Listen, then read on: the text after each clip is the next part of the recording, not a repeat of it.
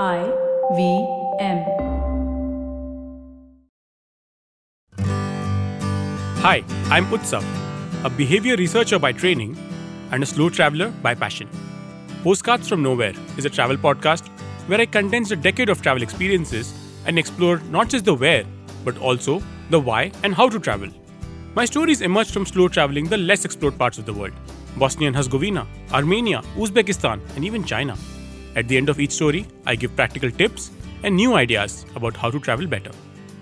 This week, we celebrate Women's History Month and uncover the tragic history of the discovery and naming of one of the most beloved flowers known to mankind, and the systematic denial of the contribution of the woman who discovered it. 1756, France. A 27-year-old mathematician published 2 volumes on integral calculus. This was explicitly presented as a supplement to and extension of the first book on differential calculus. L'Hopital's analysis of infinitesimals for the intelligence of curved lines.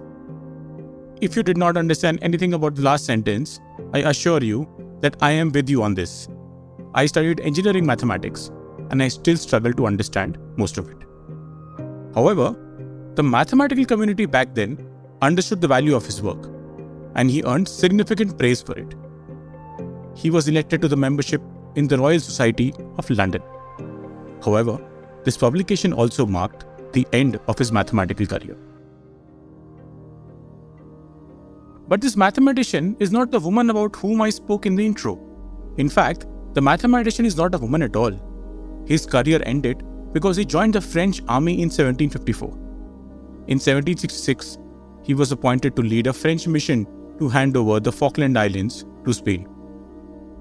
It was also supposed to be a voyage of discovery that was accompanied by a professional scientific team, an astronomer, a cartographer, and a distinguished botanist who went by the second name of Commerson.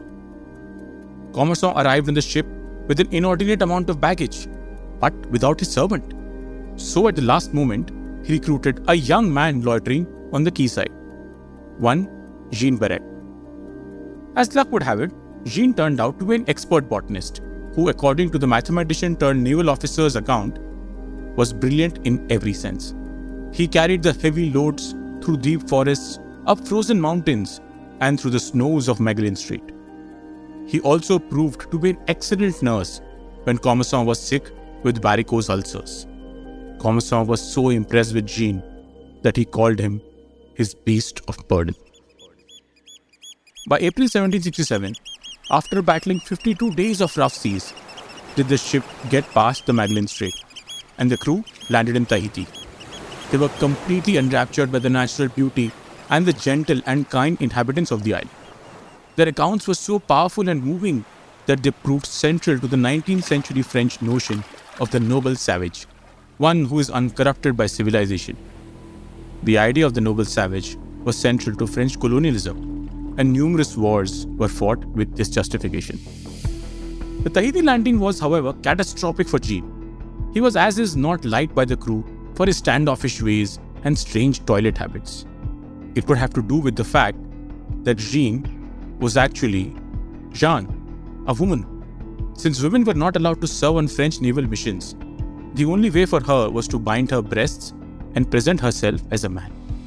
What did not help matters was that she was Commerson's long-standing collaborator, housekeeper, and mistress. She was the main beneficiary of his will. As they left Tahiti and landed in Papua New Guinea, Jeanne was waylaid and gang-raped by the crew. The expedition arrived in Mauritius in November 1768, and Commerson and Jeanne were asked to stay on the island to explore its natural history. Jeanne was pregnant by then, and it was unclear if the orders were to avoid a scandal or they stemmed from a genuine desire to explore the island. Unfettered, they collected mineral samples from unexplored volcanoes and made records of the many forms of endemic wildlife on the island. Commerson's health continued to decline, and in 1773, at the age of 45, he died.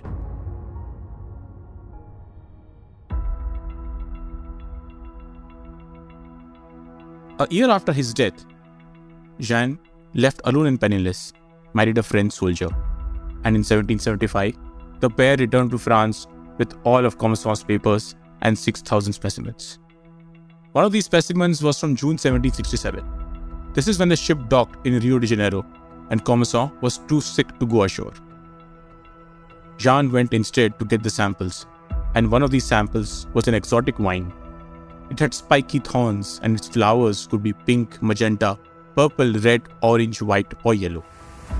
Commerson named it after the ship's commander, the mathematician turned naval officer Louis Antoine de Bougainville, and we know it as Bougainville. What remains forgotten is that it was actually Jeanne that discovered and brought the sample. What remains forgotten that it was actually Jeanne that discovered and brought the sample. And only when she returned with all the papers and specimens, she was acknowledged as the first woman to circumnavigate the globe.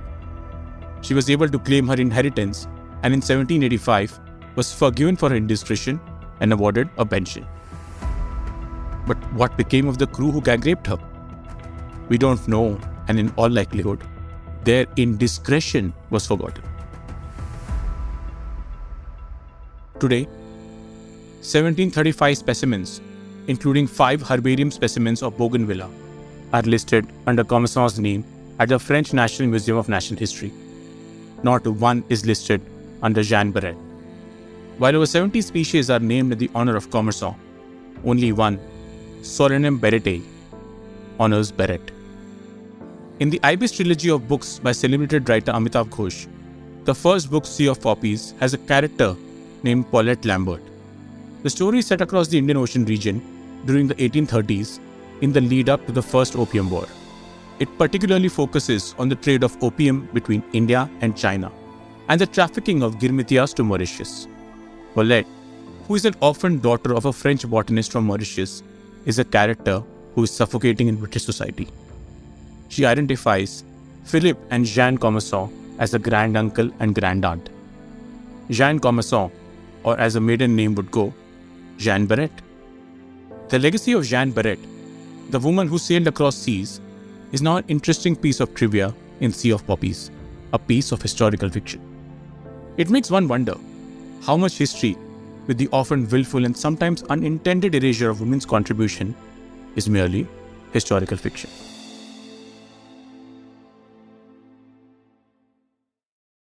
If you like this podcast, don't forget to check out other interesting podcasts on the IVM network.